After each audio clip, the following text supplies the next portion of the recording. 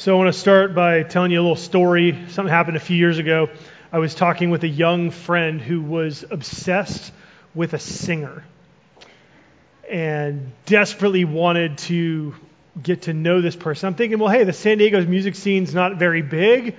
I'm like, come on, have you met her? And she goes, no. I'm like, why not? I don't know. Come on, how hard could it be, right? I'm like, well, come on, you could do stuff to meet her. It's not that hard. And she goes, well, I've tried to friend her. I've written to her. I've even entered some contests to try to get to see her. And I'm thinking, contests? Who is this? And she goes, Taylor Swift. I was like, oh, okay, never mind. What's the issue, right?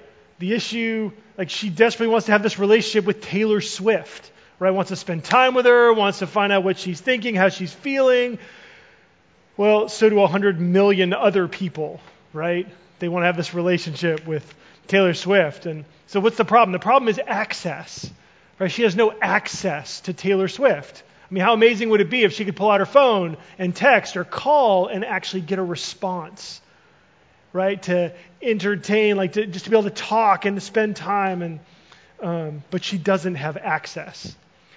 And as I think about that, I think if we're honest, so many people today, their relationship with God is like this girl's relationship to Taylor Swift. There's no access.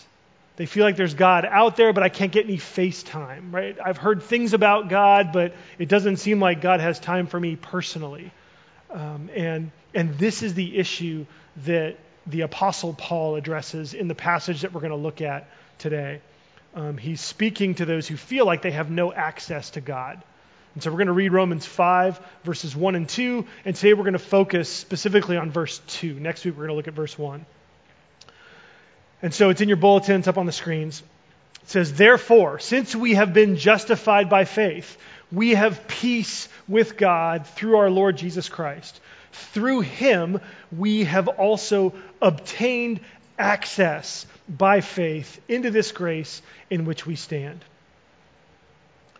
So when we believe in Jesus, you might not know this. This is an announcement that is coming to us in verse 2. When we believe in Jesus, verse 2 says, we have obtained access to God. And so that's what we're going to talk about today. We're going to talk about access. And this is incredibly important because so many people feel far away from God. They feel separated from God. But Jesus solves that problem. This was incredible news back when it was written, because people back then, just like now, back then they felt like they didn't feel close to God. If you asked people about what their access to God was like, they would have used words to describe their relationship with him like restricted, at arm's length, limited. And hear me, even God's chosen people would have said this. And what's amazing here, and it highlights, again, the work of Jesus, is that God's love by itself could not fix this. Okay? God's love by itself can't fix the separation problem that we have. What do I mean by that? Well, think about it. Out of love, God came in the Old Testament to come be with his people. And when God came, there were these incredible barriers. Okay? The first barrier was sort of the cultural or national barrier, right? God was in Israel. Okay? He was in the promised land. And so if you weren't in Israel, you had no access to God. But secondly, there was a priestly barrier. In God's efforts to move into the neighborhood, God had to build these barriers, right? This is a picture of the tabernacle. And this is where God lived. This was God's house, right? And outside God's house, there was this courtyard that was created. And out of all of the people in Israel, only one family could enter in through those into that courtyard area. Only one family could actually go into the tent of meeting, which is what that little structure was called. And so you've got one family that could go in. Only the priests were allowed to go into the courtyard or into the tent of meeting itself. But then inside the tent, there was a third barrier. Inside the tent was a veil, a curtain. And this was a huge veil, and it concealed the throne room of God. Okay, so behind the veil was the Ark of the Covenant, which was the throne of God. God sat and reigned as king above the Ark of the Covenant. That was his throne where he sat. And out of all of the priests who could go into the tent, right, into this tent of meeting, only one person in the entire nation could actually pass through the curtain and get into the presence of God. Okay, that was the high priest. And that high priest could only go into that place one day a year. And he had to be super clean, super holy, super pure, or he would have been destroyed in the presence of God. And so, even when God came in love to live with his people, they didn't have access. So even the chosen people of God, God loved his people and he lived with them, but he wasn't accessible to them. Why? Why? Well, there's one thing.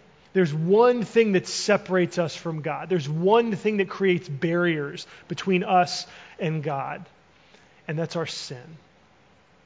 That's our sin. So I want to talk for a little bit about sin. And the reason I want to talk about sin is because oftentimes when you hear the word sin, that word gets misused and misunderstood significantly in our day and age. A lot of times you hear people talk about sin, and what they're talking about is they want to make you feel bad. They want to make you feel guilty. They want to manipulate you. They want to get you to do whatever they think that you ought to do to make whatever you've done in sin right again.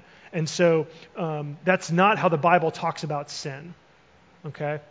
Sin is not just breaking rules in the Bible, okay? Sin is, actually, think about this. Sin is us telling God that we don't want him or his rules. Okay, in the Bible, that's what sin is. All of the rules that God has, all of his laws, all of his commands, all of the instruction of God is a reflection of who God is. Okay? Every law, every commandment, every bit of instruction exists to reflect who God is and what God is like, how God thinks and how God feels about situations. And so I want to talk about one example. Okay? I want to talk about God's instruction, God's rules, his commandments about sex. Okay? Sex in the Bible is God's wonderfully pleasurable and creative gift to marriage. Okay? Sex in the Bible is also, it's the physical expression of the ultimate commitment between two people for life. All right? Sex is part of the access that you earn after you've made the ultimate commitment to give your life to someone else. All right? This is God's design for sex. And all sex that's outside of that marriage commitment is against God's design. Okay, now you may not like that, but realize that to reject God's instruction about sex is to reject God himself. Okay, you're saying that God, look, in this area of my life, I don't want to follow you. I don't really want what you want. I want to do things a little bit differently. Okay? Normally what happens is we don't say, especially in the church, this happens quite a bit, and we become radically hypocritical. We say, well, God, no, I want you. I want your love. I want your power. I want your presence. I want to feel like I'm close to you. I want your wisdom. I want you to teach me. I want you to bless my work. I want you to do all these things. But in this area of my life, in the area of my sexuality, I don't want what you want. So are we cool? Can I push this away and still get all this other stuff? Right? This tends to be how we are. And what's awful is that anybody who does that to God in any area of your life, for you to then turn around and judge someone else because they don't like what God wants, is grossly hypocritical. As a church, we need to hear this. And one of the biggest complaints that people who are against the church have are Christians that have selective application of the truth, right? Like if you're going to complain about homosexuality, then are you going to get on anybody in your church for having, heterosex outside of marriage? Are you going to say anything to people who get divorced without cause? Are you going to do anything about any of these other sexual sins that happen in the straight world, or are you just going to harp on the homosexual community? And if they were to say that, they would be right. Right? That is hypocrisy. Having one standard for yourself and another standard for everyone else. And so it's important for us to realize that we can't play God a la carte. Okay? You either get all of God or you get none of God. You either accept God for who he is and you bow your knee to honor him, or you are rejecting him. Like to reject him in one area is basically to say, God, I know better than you, or God, I just want this more than I want you. And to say that means that you're putting something else before God in your life. And so that thing becomes God to you. And again, I'm not saying that you like this, but there's areas of my life where I don't like this. I've literally, I have to wrestle. God, I hate that I like this, and I like this more than I like you. And oh, God, I know what you say, and it's really clear to me, but I'm a broken man. And it's like, am I going to bow the knee to God or not? Am I going to agree with him or not? And this is so important for us, especially in this area of sexuality, because the culture has a radically different view and an incredibly compelling voice. In so much of our culture, sex is completely divorced from the commitment that God requires to have the access of sex. And when you separate sex from commitment, this poisons humanity. Because we become obsessed with sex and sexual pleasure, and what happens is we begin to objectify other people because we can be sexually stimulated by them without having to be committed to them. And we enter into relationships to get rather than to love and to give. In this way, we can have all kinds of sexual partners, even if they're virtual partners where our only contact with them is through our eyes. Caleb mentioned his porn addiction in his testimony, and so many men and women struggle with porn. It becomes slavery, and it further poisons us because lusting after people in our minds, again, it destroys us with a cocktail of 3 different kinds of poison. We objectify people in porn. 2, we get pleasure with no commitment. But then 3rd, we actually change our sexual orientation with pornography. We change our sexual orientation because we train ourselves to want multiple partners rather than to be monogamously committed to the one person that we've made that life commitment to. And so stepping back, I want you to step back and realize that God doesn't make rules arbitrarily. Okay, God is not up there trying to think, how can I make this life miserable enough for people so that they have to prove that they're willing to work hard and suffer to follow me? That's not where God's laws come from. Okay, God doesn't try to make it difficult so that we'll prove our commitment by following his arbitrary rules. No, when we see the why underneath the what of what he says, we see that his ways aren't just right, but they're good. Okay, to break away from God's instruction isn't just wrong, but it's bad for human flourishing. Okay, there's a version of yourself that is God's design for you to flourish and for you to be the whole and best and most life-giving version of yourself. And that person comes from following God's instruction. That person comes from walking in God's ways. And so all of this helps you understand how sin is us pushing God out of our lives. Okay? If you don't like his ways or his wisdom, so you don't like him, and it's kind of like we're sort of taking God in a way that, to picture this seems so ridiculous if you have an understanding of who God is.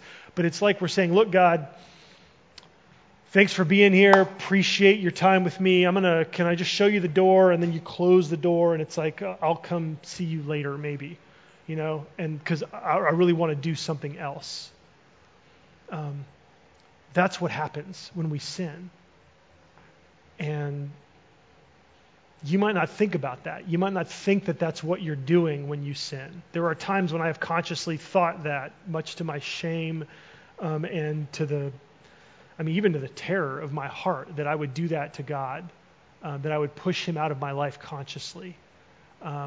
But even when you're not consciously doing that, I want you to see, can you see now how if we don't follow God's ways, we are fundamentally pushing him out. We're excluding him from being a part of our life. And this isn't just about sex, right? We do this with anger, with selfishness, with cheating or stealing from work, with lying. These are ways that we push God out. And then we wonder why we don't have access to God. Like we wonder why we don't experience this sense of God's presence near us. So there's really 3 different ways that we can respond to God. Like there's 3 responses to God's ways. Let me just give them to you as a way that you can sort of self-diagnose how you're doing. First is you can agree and follow them. Second, you can disregard them and do what you want. We've talked about these things. The way of Jesus, though, there's a third way. And that third way is to follow them with repentance and faith. Okay, this is the call of Jesus. And so this means saying, God, I believe that you're right, but there are times when I'm overcome by other desires. There are times when I don't want you, and I'm sorry.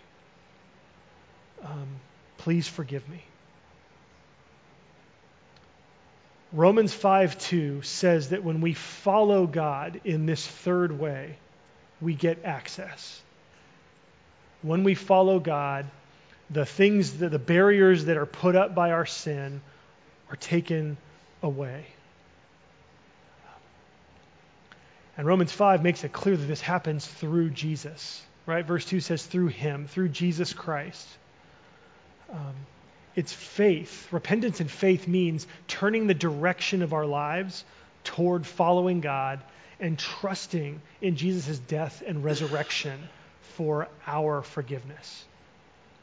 Okay? In the Gospel of Mark, there's this moment in the Gospel of Mark where Jesus actually dies on the cross. And in that moment, if it was a movie, like the scene cuts from the cross just for a moment, and it shows us the temple where God dwells.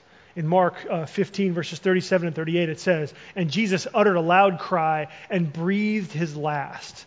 So this is the death of Jesus. "And the curtain of the temple," and it's like, wait, hold on, what? The temple is over there on the other part of Jerusalem. Like it's miles away from where Jesus was, and yet the camera pans and it zooms in to the curtain of the temple, that curtain that separated even the priests from the throne room of God. It says the curtain of the temple was torn in two from top to bottom. So it's from top to bottom. This means this was a tall curtain, like 15 feet high. And so it was torn by God himself from heaven to earth. And so this means that through the death of Jesus, we have access to God. Through him, we have obtained access. We're not just brought into God's land. We're not just brought into the patio outside of God's house. We're not even just brought into the house, but we're brought into the very throne room of God, so that we now come face to face with God himself. You who once were far off have been brought near through the blood of Jesus. And no matter how far away you have been, no matter how far away you are, Jesus died so that you could draw near. This is good news. The love of God that brought him to earth is consummated in the death of God for your sins and mine, so that we can have unbarriered access into the presence of God. Friends, this is the good news of the gospel. Yesterday I was at our presbytery meeting, and I heard a Chinese pastor in our denomination talking about a Buddhist that he knew who was watching a group of Christians praying. They had circled up and were just praying about something. And when they finished, this Buddhist sort of looked on and this is what he said. He said, "I am amazed that you have access to your God anytime and anywhere. I never have that."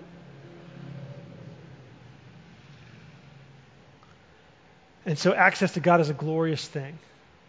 And I hope you're encouraged and reminded that you have it. But we need to ask the question, don't we? We need to ask the question, why don't we feel this access to God? Right? Why don't we feel this? I'm going to give you 3 reasons. One that we've already talked about, and then 2 more that I think are going to help you to rethink what access is so that you'll see how it applies to you. And so the first reason we don't feel access to God is sin. Because we sin and we escort him out of our lives.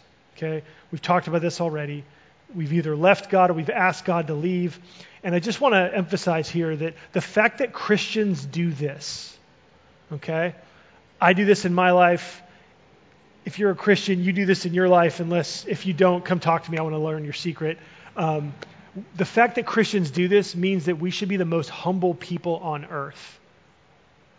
Having been given this kind of privileged access to God, this kind of blessing, for us to respond to this kind of a gift from God and sin against him and push him out of our lives, we are no better than anyone. I don't care who they are. I don't care what they've done. For us to look this in the face and to have this in our bank account, right? To have this kind of access, to disregard it and act like it's worthless, means that we are no better than anyone. So we should be the most humble people on earth. If you are ever shocked and appalled by someone else's sin, it might be, the only legitimate reason might be that you're just not familiar that human beings could do evil in that kind of way. So that's legitimate. But you should never, ever think that you're not as bad as anybody else. Because this is even worse, right? To have this kind of gift and then to neglect it or to disregard it. So sin is a reason we don't feel access to God. It's not the only reason. Second, expectations are a reason. We miss what access actually looks like.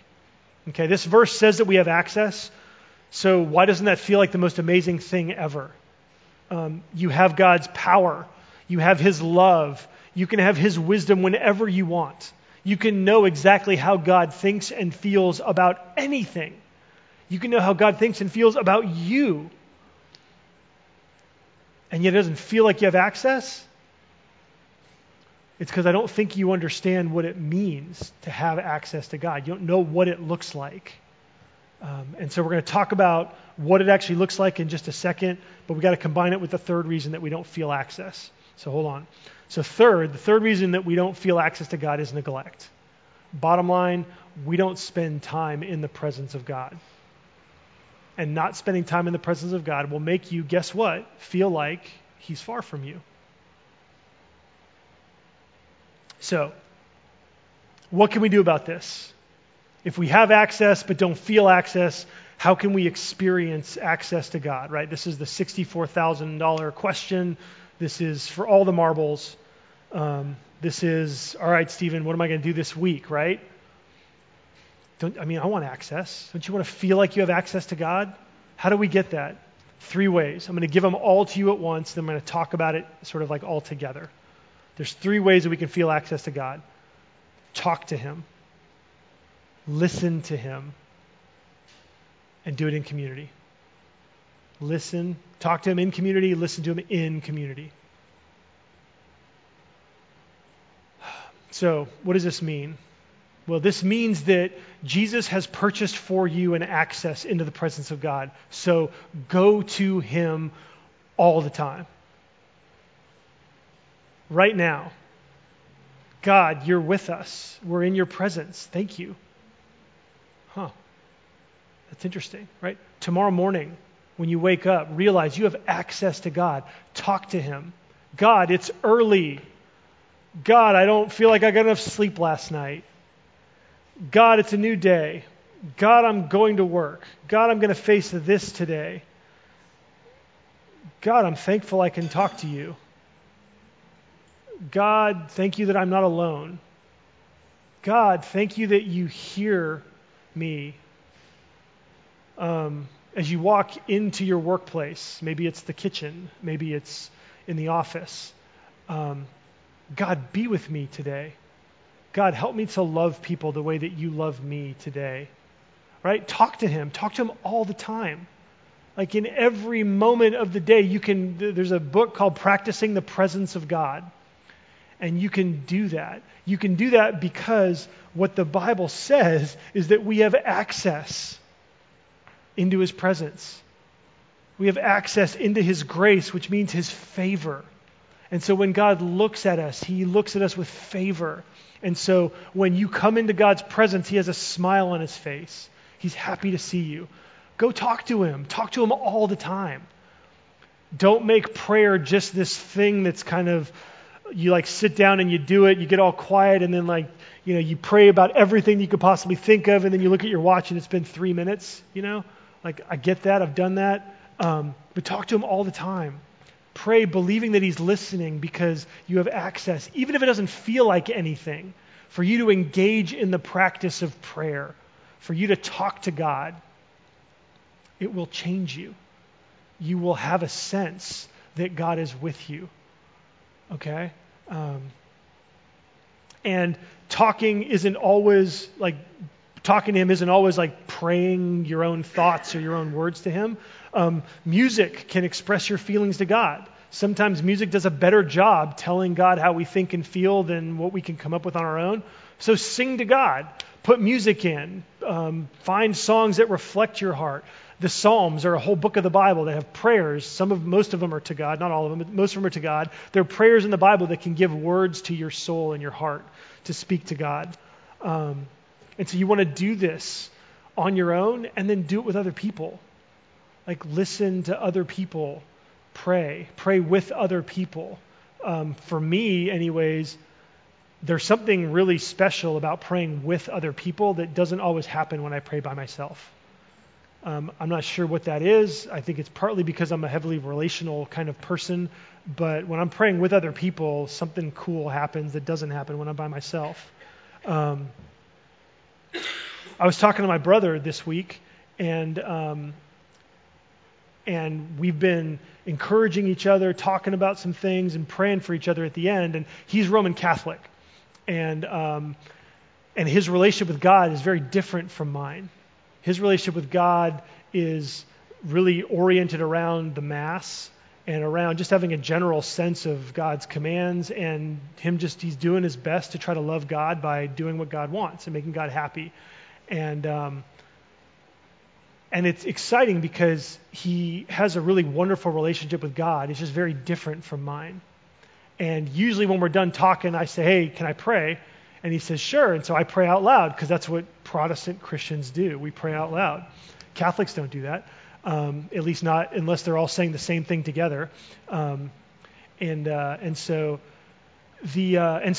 this time I was like, hey, Mike, would you pray for me? I said, I know praying out loud is not like necessarily your thing, but would you be open to doing that? And he goes, oh, yeah. Okay, I think I can do that. I'm like, great, thanks. And so he prayed for me. And his prayer sounds so different from mine. It's not as well like oiled as mine is because I pray a lot more out loud and obviously in front of people too as a pastor. He's not a pastor. But his prayer was wonderful. And his prayer reflected elements and aspects of God that don't normally come into my own heart and mind when I think about God. And he prayed for me, and I was like, man. And I just thanked him when we were done, and he was like, sure, cool, yeah, no problem. And again, like for me, talking to God took on this extra added dimension because I did it in community. This happens in our life groups. This happens in families. This happens with friends. Talk to God and do it with people, because in that, when you talk, and sometimes you don't always feel this way, but there are moments in your prayers when you're going to feel like, whoa, we were in the presence of God. And that's access. That's what access looks like. It's kind of exciting, although, well, it's exciting because we don't have to go to the temple to worship. We don't have to go to the temple and be excluded from God's presence because we can only get so far, right? We actually have access now into the presence of God anytime, anywhere. You can talk and he wants to hear. And as you talk to him about how you're feeling, you can write. I mean, there's lots of ways to do this. There's lots of ways that people, based on your personality, your style, your whatever you can talk to God. And if you do it in community, you will experience access to God. All right, then you got to listen, okay? Talking will only get you so far. When you talk to God, your sense of God sometimes, well, if all you do is talk to God, your sense of who God is will never grow in terms of its breadth, okay? Listen, if all you do is talk to God, then what you know about God will go deeper and will apply to more and more areas of your life. But if you don't listen to God, then God will really be limited to what you know. The joy of listening to God is that God reveals himself to us. God has spoken to us. He's spoken to us in the Bible. Like, this is God telling us who he is, what he's like, how he thinks and feels about all kinds of things. And God has gifted this book to us. He inspired human beings to write it in a way that reflects human authorship, in a way that reflects human artistry. And yet in it, God reveals what he's like. You can know who God is. You can learn about what God is like and what God has done and what God continues to do in people's lives, in the world out there, and the world in here, by reading and knowing and studying and mastering and giving yourself to this book.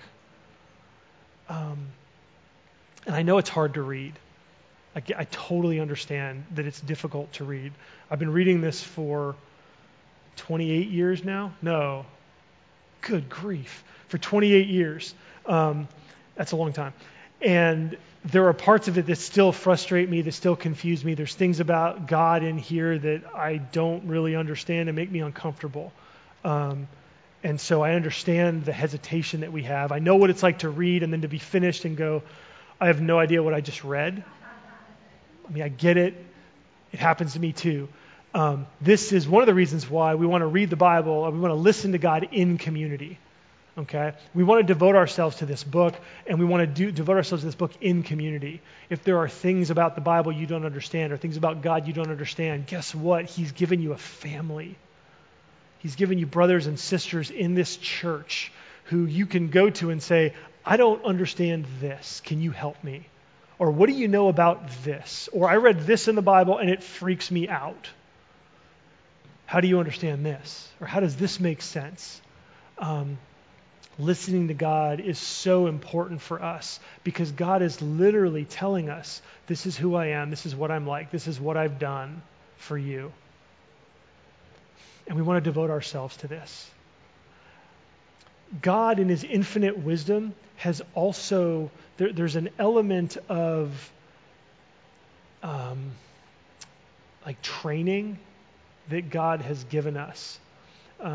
Sometimes I think access to God should mean that I could get on the phone with God, ask God whatever question I have, and God will directly answer the question that I have. Because come on, isn't that what access is? If he was in a throne room and I can go into his throne room, hey God, so I've got these two people and this is what they're saying. Will you tell me how to solve their problem? And God should say, oh, well, yeah, he's lying, she's not, or she's whacked in this way and he's messed up over here, and so say this. Like, to me, that's what access to God, that's what I wish access to God was a lot, and that's not what access to God is. There is an element of access to God that I think is intentional. The reason that we have a book and not an open line to heaven, I think, is because God knows. And God knows that in order for us to become the mature, wise, strong people that he wants to fill the world with, there are elements of you're going to have to work to figure this out. Like, the answer to the question that's on your mind right now actually is going to require you to understand 5 different strains of biblical teaching and then to bring them together in a way that is like, maybe we could redeem the phrase 50 Shades of Gray, right?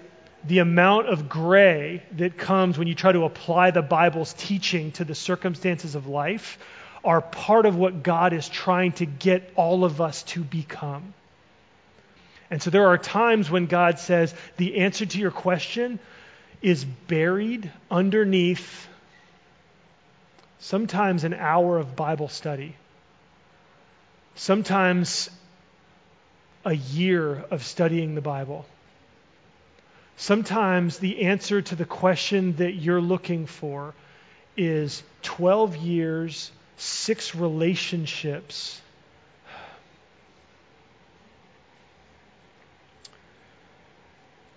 abuse,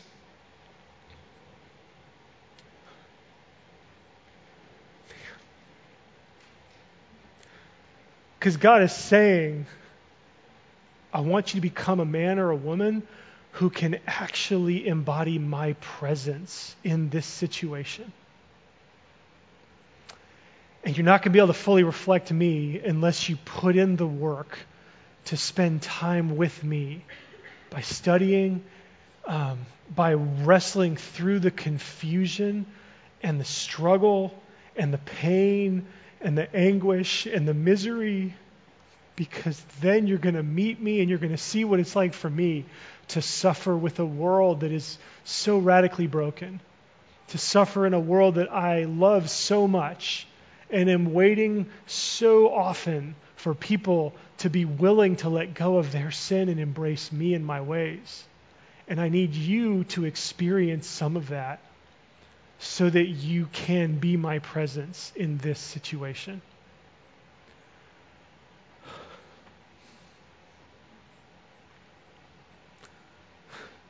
I wish it wasn't that way. I wish we could read a verse and pray and all our problems would go away.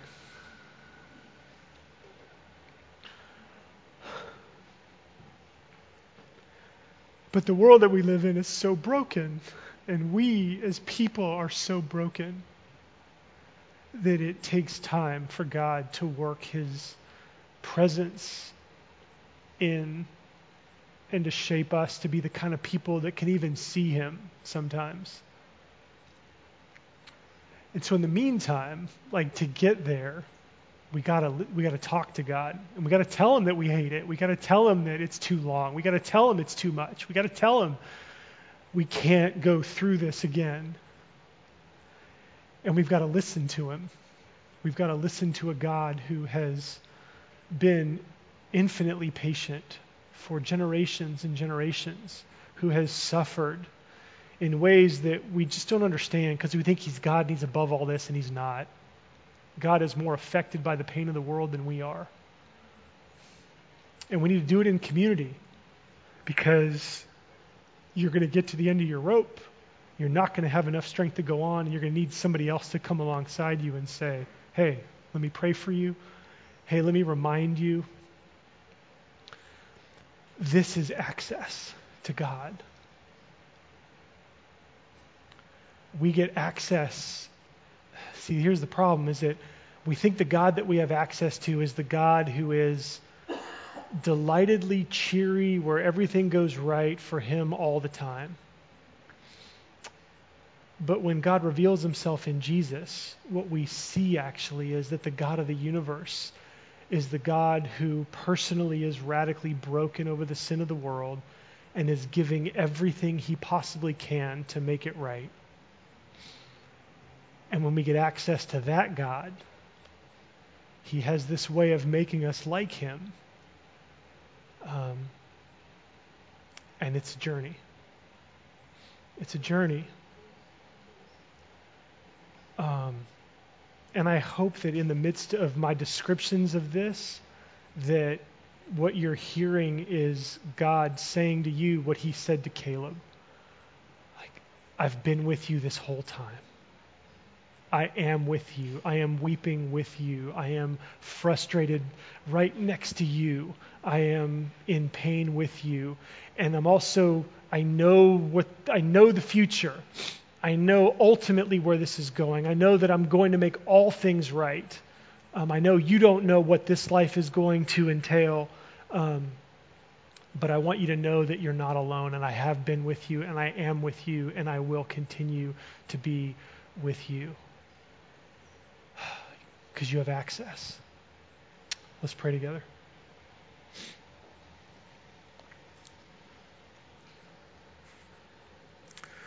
Father, we wouldn't think that heaven would look like this.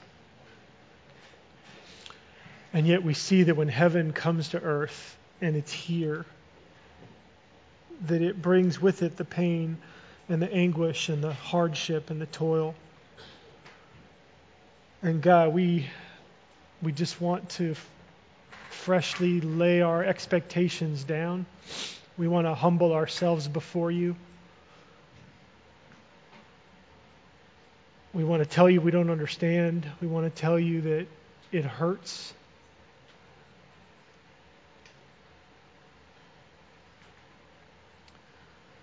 But we also want to listen.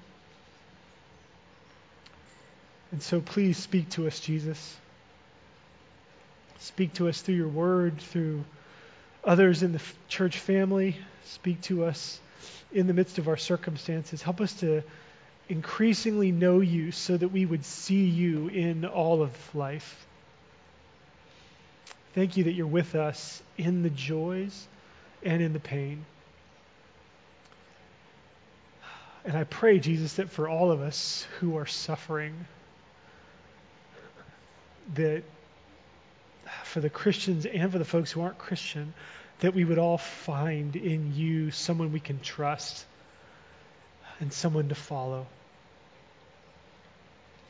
So draw near to us now. We pray in Jesus' name. Amen.